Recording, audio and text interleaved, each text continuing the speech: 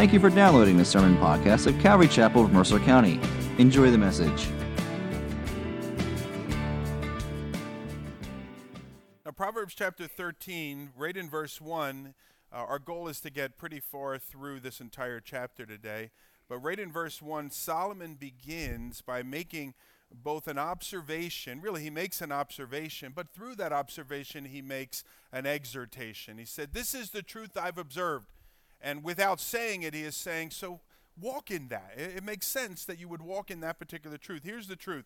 He said, "A wise son hears his father's instruction, but a scoffer does not listen to rebuke." Now, again, remember in this particular book, he's been speaking to his son among others, and if he had daughters, he would address them certainly as well, but he's been speaking to his child and passing words of wisdom, and we've sort of just been observing, if you will, kind of gleaning, well, what can I learn? I know he's not my dad, but he could probably share some things with me, and here he tells us that a wise son hears his father's instruction. And no doubt he would say a wise daughter hears his father's instruction, or a wise son hears his mother's instruction, or a wise daughter hears his mother's instruction. The idea is generally not even really just particularly to a child listening to their parent, but a person listening to the instruction of another person. So again, a wise son hears his father's instruction, but a scoffer does not listen to rebuke. What Solomon has been pointing out is that the one that is willing to receive instruction is the one that is wise. The one that is willing to receive instruction is the one that is wise, whereas the one that refuses to do that person is really a fool. Now, the writer of the book of Hebrews, many of us are familiar, he said this, "For the moment all discipline seems painful rather than pleasant." Amen? Come on, obviously truth. True, all discipline seems painful for the moment rather than pleasant, but later it yields the peaceful fruit of righteousness to those who have been trained by it. Nobody likes to be disciplined. I don't know anyone that likes to be disciplined. Oh, that was great. I remember when I was an athlete, or even when I was a coach. As a coach, I used to love to discipline the students. But as an athlete, I didn't like it. Today, I remember I had a coach. He said, "No soccer balls today." But coach, we're a soccer team. Don't we need soccer balls? No, we're just going to run today. Matter of fact, don't even bring your spikes. Just bring your running shoes. Oh, okay. I think I think I'm a little sick today, coach, because nobody wants to go to that. Nobody wants to be disciplined in the moment. Nobody enjoys the discipline process. But the one who is wise will submit to that process knowing that it is for their good. Because honestly, how can a person correct a fault if that fault is never pointed out to them? And so it's the one that realizes or discovers that, there's a value in correction. There's a value in discipline. And those that have gone before us, whether it's spiritually or just mom and dad or grandmom and grandpop that have gone before us, those that have gone before us likely have learned many of their lessons the hard way. And you can either learn it the hard way, or you can learn from the one who has already learned it the hard way. And the wise person chooses to learn in that particular way. I'm going to learn by being taught. The wise man or woman learns those lessons from those that have learned those lessons, and they do so with a lot less pain. So do yourself a favor. Learn from the wisdom of those that have gone before you. If you don't have somebody in your life that you sort of honor, you respect, you look at their life and you say, there's a person that kind of knows where they're going, has wisdom bound up in their hearts, get up next to that person and learn from that particular person. And you'll find that you keep yourself from a lot less pain, or you have a lot less pain. Amen? All right, verse 2. It says, "From the fruit of his mouth a man eats what is good, but the desire of the treacherous is for violence." Now we hear that eats what is good, fruit of his mouth. Don't focus so much on the word eats there, because that sort of gives the impression that we're talking about actual eating and food. Think of that word eats rather as receiving or possessing. And with that in mind, Solomon's point here is that the person whose speech is edifying and encouraging to others will himself be edified and encouraged even by his very own words. The person whose speech is edifying and encouraging to other people will himself also be edified and encouraged. That the individual will be rewarded when he sees the beneficial results of his spoken word. So as I speak a word of edification to another person, I encourage another person, I speak words that build up another person, I'm encouraged by those very words. And I'm encouraged by the good work that I see those words doing in a person's heart. So if you speak encouragement, you will be encouraged. If you bless others with your words, you will be blessed. And conversely, as we see here, if you speak critically or you speak cynically to or about other people, you will find that coming back upon yourself. You'll find that you begin to develop a cold and cynical and a hard heart. And so we've seen it a number of times already in our study of Proverbs, particularly in the last 2 or 3 chapters. But once again, we learn the importance of guarding the words that come out of our mouths. Because in the tongue we have the power either to speak life or death. In the tongue we have the power to either speak harm or healing. And so we are reminded once again of the importance of that. Now notice also in verse 3, he specifically says, whoever guards his mouth preserves his life. And he who opens wide his lips comes to ruin. President Calvin Coolidge, famously known as a man of little words, they actually referred him, his nickname was Silent Cal. I don't know if you know, did anyone know we have a president named Calvin Coolidge? All right, in the 19th, Jim, you remember electing him president in the 1920s. I'm just kidding. My mouth. I just violated the word, my mouth. I'm kidding. I meant from your studies. Yes, that's what I meant. So anyway, there was this fella, they called him Silent Cal because he was famously a man of little words. He was also famously a man of little work. He worked 4 hours a day as president of the United States. And if he said, if I need to work more than that, I'm doing something wrong as your president. I like that. Sounds pretty good. Anyway, Silent Cal, he once asked, well, why do you say so little? You're the president. People want to hear what you have to say. Why do you speak so little? And his very short response was simply this: I never have regretted anything that I didn't say. I never have regretted anything I didn't say. Now, from time to time, people do regret not saying something. There are times where people wish, I wish I would have said sorry for that particular offense that happened. I wish I would have told that person how I truly felt. I wish I would have said I love you to that person that has now passed on. So there are times where people regret not having said something. But more often than not, we regret something we have said as opposed to something we hadn't said. There's an old Chinese proverb, and I think it addresses this idea with a helpful picture. The proverb says, once a word leaves your mouth, you cannot chase it back even with the swiftest of horses. Once a word leaves your mouth. And that, I think, is why Solomon says that whoever guards his mouth preserves his life. Because sometimes whoever guards his mouth literally preserves his life. As I'm sure many of you have seen news incidences or cases, you've read articles in the paper or heard a story on the news of some bar fight that ends up with somebody getting killed, or some road rage incident where somebody ends up getting shot because they didn't guard their mouth and they said something and someone didn't like it and they said something back, and the next thing you know, someone's dead over the fact that you took the peanuts or something off of the bar or whatever it may be. But if you guard your mouth, the wise person takes care, great care, with the words that they allow to come out of their mouths. Since the 1980s, law enforcement officials have been required to read a person in their custody their Miranda rights. You probably know the Miranda rights. Some of you probably know it very well. The Miranda rights, hopefully not too well.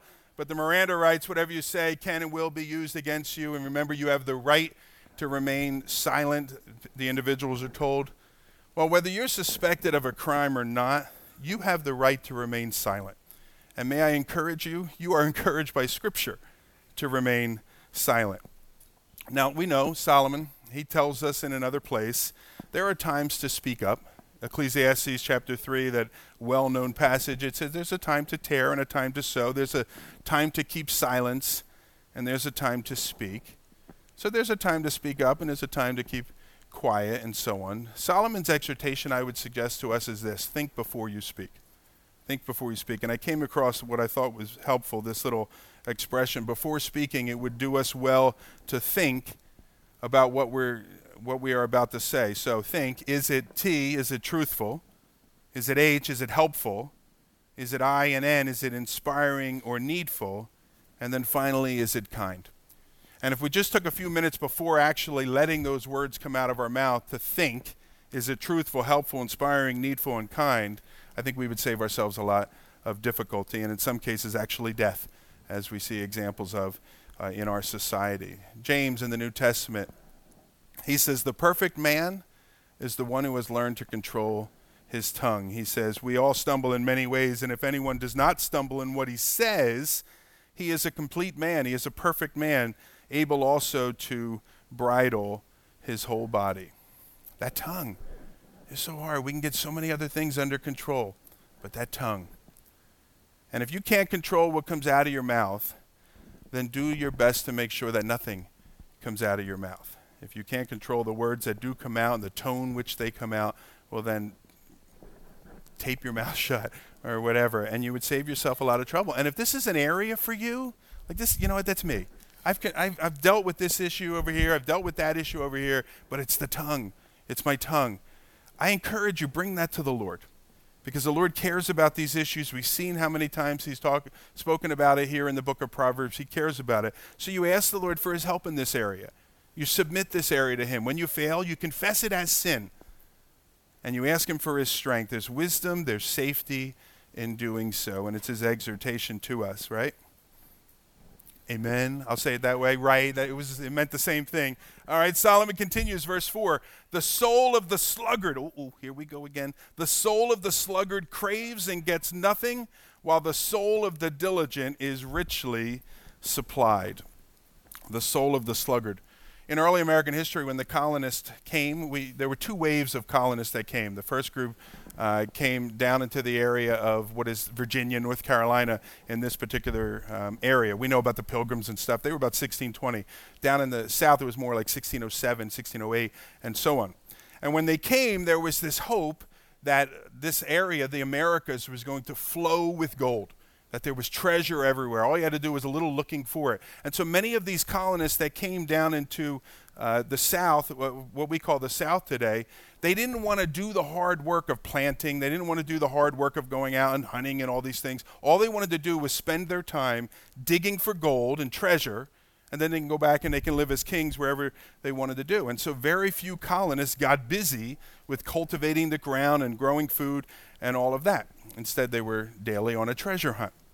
And recognizing that there was about to be a pending food shortage, because they brought a whole bunch of food with them that would get them to the point that the food they grew would be enough to start eating, recognizing that there was a pending food shortage, the leader of this particular colony, a guy by the name of John Smith, he declared these words. He says, new rule, I've declared, he who does not work does not eat.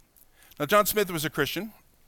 John Smith, no doubt, was familiar that this wasn't a new phrase that he invented. He stole these words, if you will, from the Apostle the Apostle Paul. And the Apostle Paul, he wrote to the church in Thessalonica, he said, if a man will not work, neither shall he eat. Essentially the exact same words. That was the principle. And so whether it is because the person has given themselves to some get-rich-quick scheme, as these guys did with treasure, I don't want to go work for it, I just want to go find it somewhere, or it's because they're lazy and they just won't get out of bed, the rule applies the same, that he who will not work will not eat. And the lazy man that is spoken of here in our verse has great desires. The verse uses the word cravings. Great desire. One day I want to have a house on the beach. One day I want to have, a fast car. One day I want to have a mansion, all these kinds of things. They have great desires. They have great cravings, but those desires will never be enough. Great. You have great desires. Get up and go do something to get it, if that's indeed what you want. Again, the soul of the sluggard craves and gets nothing. As somebody has said, the wish without the exertion is useless. The wish without the exertion is useless. It's the soul of the diligent, as our verse tells us, that is richly supplied. They're the ones that know the satisfaction of a job well done, and as Paul says somewhere in the New Testament, the sweet rest of having worked hard for something.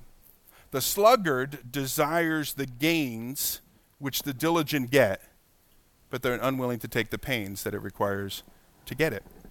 And because they do, they will never acquire that which they are dreaming of.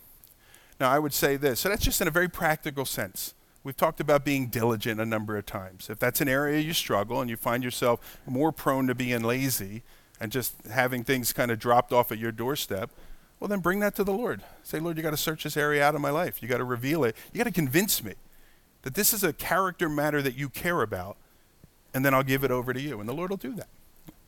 Now, I think these things also apply in our spiritual lives as well. So I'm talking about sort of our physical lives here initially, but I think they apply in our spiritual lives as well. It's the soul of the diligent that will be fed. And so the takeaway from this is dig into your Bible. Discover what it says. James, somebody talks about it in the New Testament. It says, by now you should be eating meat, but you're still drinking milk. You're still a babe in Christ. Because after all these years, you should learn to be able to dig into the Word for yourself and glean from it. And the writer, does anyone know who said that? Anybody? It was Paul? It was Paul in Romans? Really? Okay, well, there you go. It's Paul in Romans. I believe I taught that book here. And he's been digging, you can tell, into his Bible. But Paul is saying there, after all these years, you haven't grown. You're still like a toddler or a baby drinking milk. You got to dig. So dig into your Bible. If you need to, get yourself some study helps. Most of them are available for free online. You got to be careful with some of the stuff you get online, but most of the very good study helps that are available online. There's no excuse. They're free. Start digging into that. Find a good teacher or good teachers that you enjoy. Listen to them. Process what they're saying. Wrestle with it to see if it lines up with Scripture. Set aside time to pray and learn how to pray. It's not just about having some time and sitting there. You got to learn how to pray and battle through your flesh. My biggest struggle is I start to pray and then I start thinking, I do need to mow the lawn, don't I? And then I'll just pray while I mow the lawn or whatever, and I get distracted. But you got to learn how to pray. And so this is not just for the benefit of physically being diligent, naturally being diligent, but spiritually. Spiritual growth will not just happen, okay? Spiritual growth will not just happen, regardless of how much you desire that it would. But you got to begin to dig into these things. It's the one that is diligent about growing in spiritual things that grows in spiritual things. Amen? All right, verse 5. The righteous hates, falsehood, but the wicked bring shame and disgrace, the passage says there. The righteous hates falsehood. Because God hates falsehood, the righteous hates falsehood. If you're his follower, your life should be marked by the things he loves and the things he hates. The things he loves, you should love. The things he hates, you should hate. The righteous hate falsehood. Verse 6, righteousness guards him whose way is blameless, but sin overthrows the wicked. Now, generally speaking, a righteous life is a protected life. And as we've been saying, this doesn't necessarily mean that the catastrophic will never happen to the follower of Christ, but the typical order of things is that a righteous life is a protected life. The sinner, on the other hand, continually puts themselves in peril by their own wickedness. Because sooner or later, as the verse says here, that wickedness will catch up with them. That wickedness will overthrow them. But the way of the righteous is a safe path, and the wise are careful to stay on that path. Amen? Verse 7, one pretends to be rich, yet has nothing. Another pretends to be poor, yet has great wealth. Now, I think in a very practical, earthly sense, Solomon is saying essentially to us, don't judge a book by its cover. A man who has nothing in the way of material possessions may try to create the impression that he is quite wealthy, while the one who actually has great wealth may try to give off the appearance that they are poor, so no one will bother them and ask for anything from them. And so they may try to give that particular impression. And so just in a very natural sense, don't judge a book by a cover. You never know what you're actually looking at there. I think spiritually, in a heavenly sense, I think we could also look at this and say that Solomon is addressing the fact that a person may have everything they want in this world, great wealth, and yet actually be a spiritual pauper. They may have all that they want in this world, but spiritually actually be very, very poor. They may have amassed great wealth, and yet that wealth has no purchasing power as far as the things of eternity are concerned. And as I consider that, I'm reminded of the church in Laodicea. Remember in Revelation chapter 3, you have this church in Laodicea, and Jesus addresses them. And he addresses the fact that they had a great many earthly goods, but that they were impoverished spiritually. These are the words, chapter 3 of that book. It says, "For you say, I am rich, I have prospered, and I need nothing, not realizing that you are wretched, pitiable, poor, blind, and naked. Jesus' counsel to these people is, I counsel you to buy from me gold refined by fire, so that you may be, and I'll add, truly rich, and white garments, so that you may clothe yourself, and the shame of your nakedness may not be seen, and salve to anoint your eyes, so that you may truly see. This group here, this church, this was a whole church of people. Because they had no earthly needs, they convinced themselves that they had no heavenly needs. And in doing that, they actually revealed their great spiritual bankruptcy. The fact that they thought they had no real heavenly needs, they revealed who they really were spiritually. And I think too often that story is repeated. Jesus regularly challenged people through the Gospels that were rich in this world's goods, but not in the next world's goods, so to speak. And in one instance, Jesus tells a parable to make his point. It's recorded for us in Luke chapter 12. In Luke 12, he says this, Jesus said to them, take care and be on your guard against all covetousness, for one's life does not consist in the abundance of his possessions. And Jesus then told him a parable. He said, the land of a rich man produced plentifully. And the man thought to himself, what shall I do? For I have nowhere to store my crops. I have too many. And he said, I'll do this. I'll tear down my barns, and I'll build larger ones, and there I will store all my grains and my goods. And I will say to my soul, soul, you have ample goods laid up for many years. Relax, eat, drink, and be merry. Now catch what Jesus says. In the next verse, God said to him, fool, this night your soul is required of you. And the things you have prepared, whose will they be? So is the one who lays up treasure for himself on earth, but is not rich toward God in heaven. Strong words. And I think these are important words, particularly for us in the United States. And the reason why I say that is because from top to bottom in the U.S. of A., we are the richest people that have ever lived on the earth. The average standard of living here in the United States, even the poorest here in the United States, is wealthier than many of the people that have ever lived on the earth. Even the poorest in our nation are more well-to-do than the vast majority of people that have lived on the earth. And I think the problem with that, I'm glad that we have that, certainly, but I think the problem with that is it's very easy for us to get comfortable in America. It's very easy for us to think we have need of nothing, to think that somehow the great amounts of this world's goods somehow equates to great amounts of God's favor. The scripture doesn't teach that. And it's not necessarily the case. Regardless of the size of someone's bank account, if they are not right with God spiritually, that person is actually a person that is in great need. And Solomon's exhortation, the exhortation of Scripture, is that all men everywhere need to be rich toward God. And by that, as we know, that only comes about when a person is right with God through his Son, Jesus Christ. And so, as Paul's here, I'll just stop. Are you in right relationship with God? You may be in right relationship with those that are around you. People may look at your life and admire you and say, wow, you got it all together. Boy, you sure did live a good life. Look at your bank account and so on. But are you in right relationship with God through his Son, Jesus Christ? That's true riches, is to be right with God spiritually. Amen, friends? Verse 8 says, the ransom of a man's life is his wealth, but a poor man hears no threat.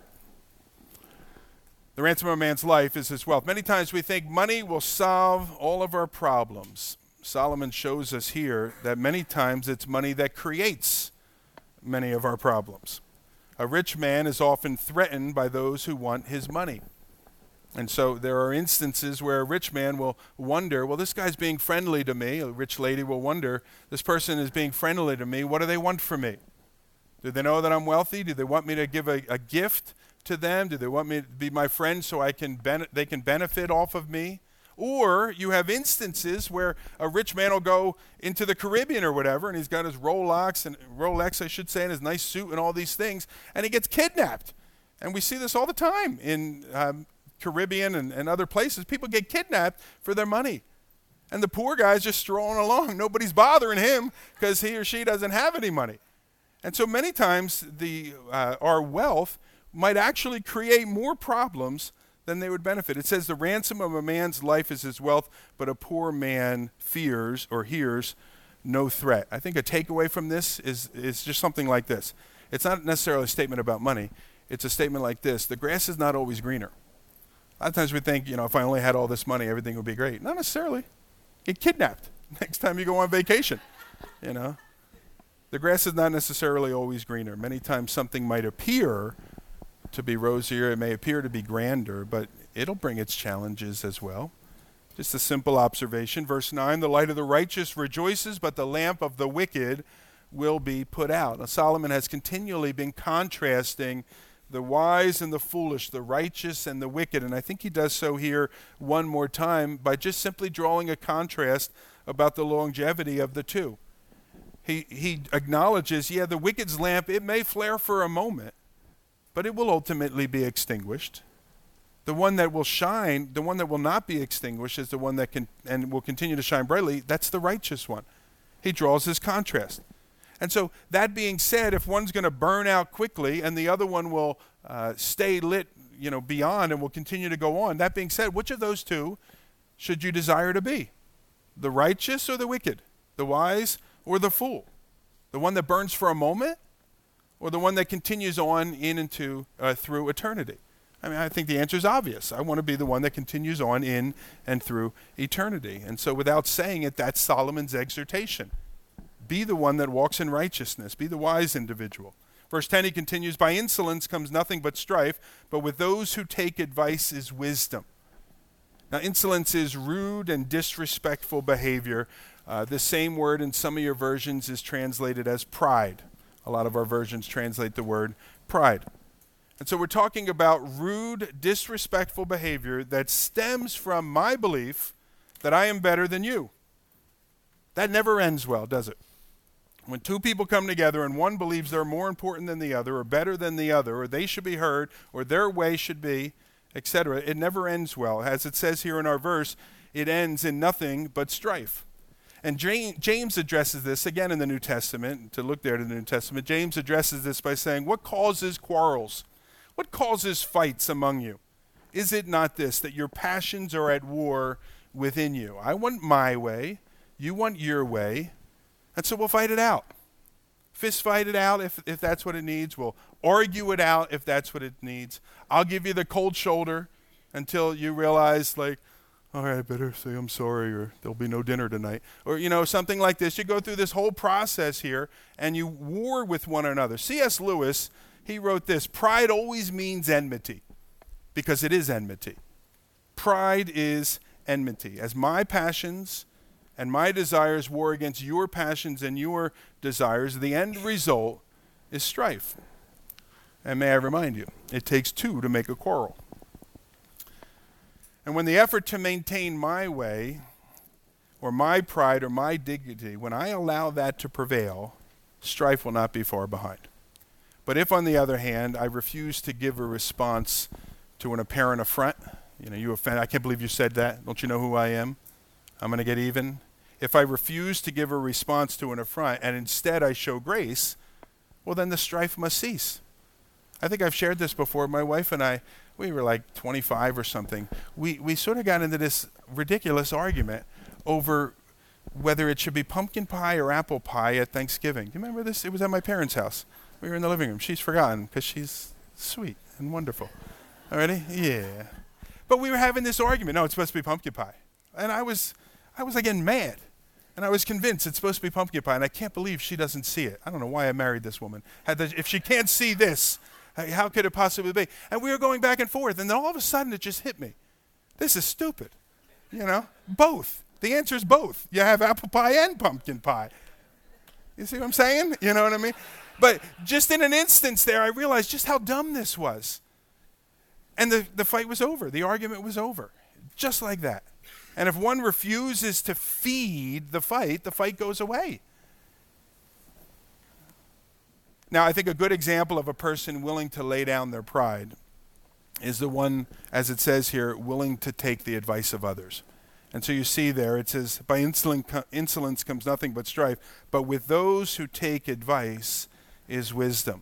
And again, if you're willing to receive instruction from another, if you're willing to receive advice from another, that is a marker that you are wise. You're laying down your pride and you're willing to receive. How many people have this attitude? I'd rather be wrong than somebody else be right. That's ridiculous. And yet often our pride brings us to that place. I'd rather be wrong than for you to have the satisfaction that you are right. Well, who are you really hurting? You're hurting yourself. Those who are willing to listen to good advice are wise. They avoid pride and the personality conflicts that go with pride. And I believe the Lord would have each of us to be that sort of people. Amen? That's not that profound. This is not some like, wow, that's a great spiritual truth. It's just true, isn't it? So much of what we're learning is just true. And it resonates as truth within our hearts. And like the tongue, it just, all right, Lord, bring me to that place that I may walk in that truth. Verse 11, wealth gained hastily will dwindle, but whoever gathers little by little will increase it. Wealth that is gained hastily comes without any exertion. You win the lottery. What did you have to do? You had to go in and buy a ticket for $1. All right? No exertion involved in that particular process. And such wealth rarely lasts very long. I found this interesting study. There was a woman, her name was Teresa Dixon Murray. She was a journalist for the Cleveland Plain Dealer. And she wrote an article, the title of which caught my attention. It says this: why do 70% of lottery winners end up bankrupt? Bankrupt, I should say. Why do 70% of lottery winners end up bankrupt? Think about that for a second. That means that 70% of lottery winners are actually worse off after having won the lottery than beforehand. That's remarkable to me. And I think the answer is because wealth gained hastily will dwindle, but whoever gains little by little will increase it. That which comes easily slips away. But wealth that is acquired by hard work and repeated years of labor is wealth that is truly valued. Now, the purchase of that particular expensive item is weighed much more carefully, because now you realize I had to work 78 hours to buy this particular thing. I don't need it anymore. It's not worth it to me anymore that when I put it in that particular light.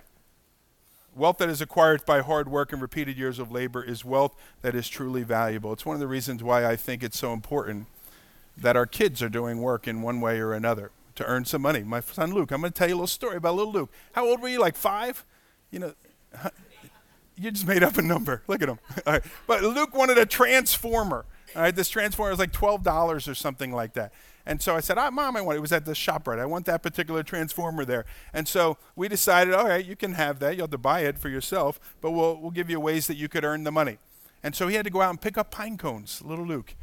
And we had a lot of pine cones in our front yard. I gave him a nickel per pine cone.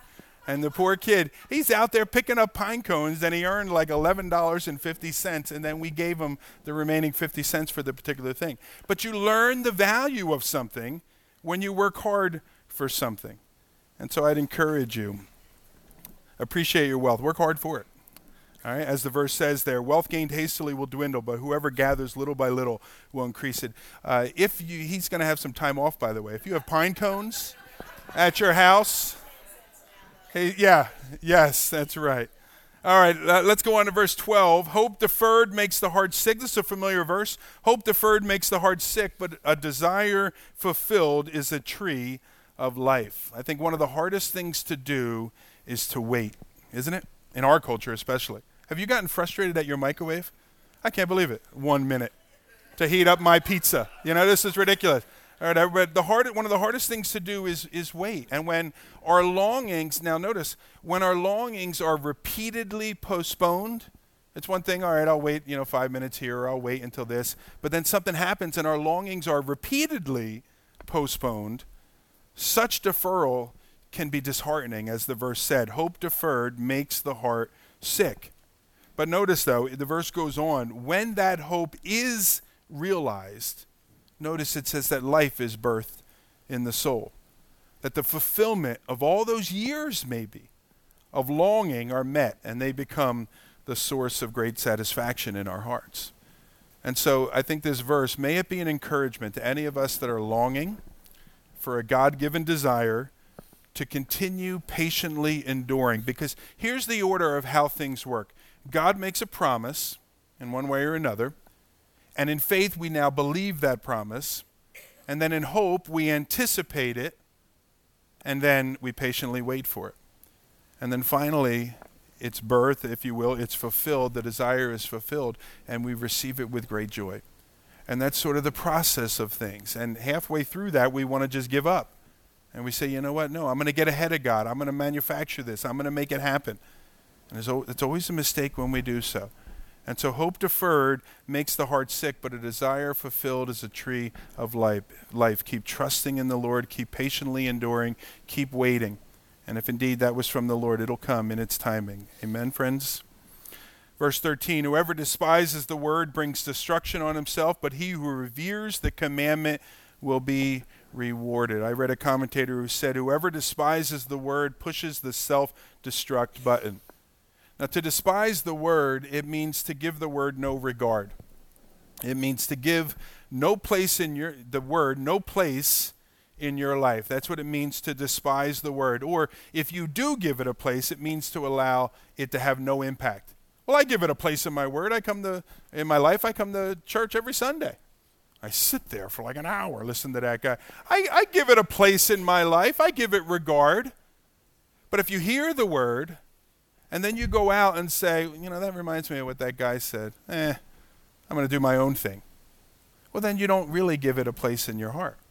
And you don't really give it regard. You despise the word in those particular instances. How many people will know what the Bible says, but essentially say, maybe they say it out loud, maybe they don't, but essentially say, well, what does the Bible really know about 21st century issues or problems? They give it no regard. Now, I don't think that this is a threat from God. Again, read it. If you read it that way, whoever despises the word brings destruction on himself. You're just waiting for God to throw down lightning bolts. That would be a threat from God. I don't think this is really a threat. I think it's a straightforward, matter-of-fact observation by Solomon that the person that despises the word of God is going to bring destruction upon themselves. It's just a straightforward matter-of-fact statement. That's just the way it works. You ignore these things, you do so to your own peril, is what Solomon is saying here. And as I was thinking about this, I began kind of just in my mind making my way through the scriptures. And it struck me that in the book of Genesis, you may recall, there's a few examples, but Noah preached for 100 years to people that God's judgment was coming. But it says that the people ignored his preaching and even mocked his preaching. And what happened to them? Judgment came upon those people. They despised the word of God. They experienced God's judgment. In the book of Exodus, Moses repeatedly warns Pharaoh, but Pharaoh continues to reject until the last plague. There was great mourning in Egypt. In the book of Leviticus, Nadab and Abihu despise God's word, do their own thing, bring strange fire as part of their worship, and they were struck dead for doing so. Korah rebels in the book of Numbers, rebels against God and his instructions, and literally is swallowed up by the earth in some form of an earthquake type of thing. Even Moses faces the consequences in the book of Deuteronomy for earlier having despised the word of God and misrepresenting God as if he was angry. God wasn't angry. Moses was the one angry. And again, let's go through the whole Bible? You got time? No. Again and again, you see this example of the word of God is put forth. People ignore it. People despise it. People are going to do their own thing, and they face the consequences for doing so. And so we would be wise. Let's learn the example of those that have gone before us rather than, well, let me see if that is indeed true. God's ways are higher than our ways, and we would do well to take heed to them. Right, friends? Verse 14, the teaching of the wise is a fountain of life that one may turn away from the snares of death. Again, these words are for our good. Every word of wisdom that Solomon is seeking to communicate and every word of wisdom that the rest of the scriptures speaks to our hearts is for our good. That's why it's there. It's for our good. The Lord sees and seeks, I should say, to guard you and I from the mistakes that walking outside of his will are naturally going to bring against us, the pitfalls that we might fall into from walking in foolishness. His desire is to protect us from all of those things. The teaching of the wise is a fountain of life. It's for our good, that one may turn away from the snares of death. Verse 15, good sense wins favor, but the way of the treacherous is their ruin. And again, I think the whole reason this book is written is that Solomon's son and you and I would avoid the pain and difficulties that a life of sin will bring. That Solomon's goal, his desire, God's desire even, is to keep us from going down that path. The path of wisdom is the favorable path. The path of foolishness is the path of ruin. And he would have us be protected from that. Verse 16, he continues, every prudent man acts with knowledge, but a fool flaunts his folly. There is great wisdom in caution. Great wisdom in caution. They say that young men, that there's a portion of their brain that doesn't develop, that develops earlier in young girls and is found typically in adults and women. And so it's why adults don't jump off buildings. You know, let's jump off, do a flip, see what happens kind of thing. And it's why teenage girls don't do it either, because they're smarter. Alrighty? But teenage boys, I was one of them, were like, sure, let's give it a shot. Let's see what happens if I jump off this building and try to do a flip or whatever. Caution. There's wisdom in caution. It's when a person is prudent, when they're thoughtful, when they're careful, when they're wise, that comes out in the responsible way that they live their lives. A fool, on the other hand, demonstrates their foolishness so that everyone can see. And so they just jump on into things. If it's wise to be cautious, then conversely, it must be foolish to be rash. And so now let's bring it to ourselves. Don't jump off buildings. There's your word of application. But let's bring it back to ourselves here. The next time you're getting ready to just say something, you know what I'm going to do? I'm going to say it. You know what I'm going to do? I'm going to buy it. I'm going to do it.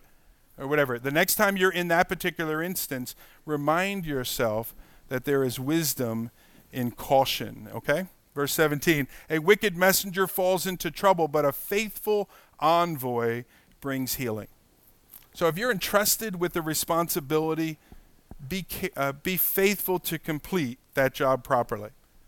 If in the instance here about being a messenger, if you're sent forth with a message, well, be careful. Be faithful to convey that message properly. Earlier I mentioned Moses. And Moses, as many of you know, was excluded from entering the promised land. For 40 years, he led the people out of slavery, wandering in the wilderness, heading to the promised land. He actually got to the point where he stood on this high mountain and could see the promised land, probably naturally, because you can see everything from up there, but maybe to some degree spiritually as well. He got that close to it, but he was not allowed to enter in. And the reason why he was not allowed to enter in is because earlier he had communicated God's message improperly. Now, if you go back and you look at it, it's somewhere in the book of Numbers chapter 20. He communicated the right words, but he did not communicate the heart of God in that particular instance there. And instead, he betrayed God as if God was angry with the Jewish people. And God wasn't mad at the Jewish people. As I said earlier, Moses was mad at the Jewish people. And he was not a faithful messenger of God's word in that instance. And because of that, he experienced the consequences of that. I think that's important words for you and I. I think sometimes as Christians, we communicate the gospel perfectly properly. I don't know if that's correct English. But we do it, we pass the test. Theologically, everything is correct. Do we communicate it with the heart of God as well? Somebody I read told me recently, Charles Spurgeon, he said, never tell a person they're going to hell without a tear in your eye. And I think there's such great truth in that. Because I should communicate the gospel to you and my heart is broken for your condition. That outside of Christ, you are separated from God now and you will be separated from God for all eternity. And yet sometimes as Christians, we want to bang the pulpit. We want to put our finger in people's faces and tell them they're going to hell.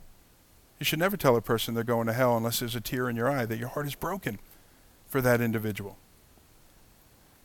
Faithful to the message, as it says here, a wicked messenger falls in trouble, but a faithful envoy brings healing. I think those are important words for us as we remind ourselves of God's plan for reaching the world. What's God's plan for reaching the world? Us. Who said that? That was you? You get a star. You guys want to fight it out? Ready? You both get a star. We are God's plan for reaching the world. Which means if we're messing up at it, that's not good. Let's communicate the message of the gospel with the heart of the gospel. Love. Amen?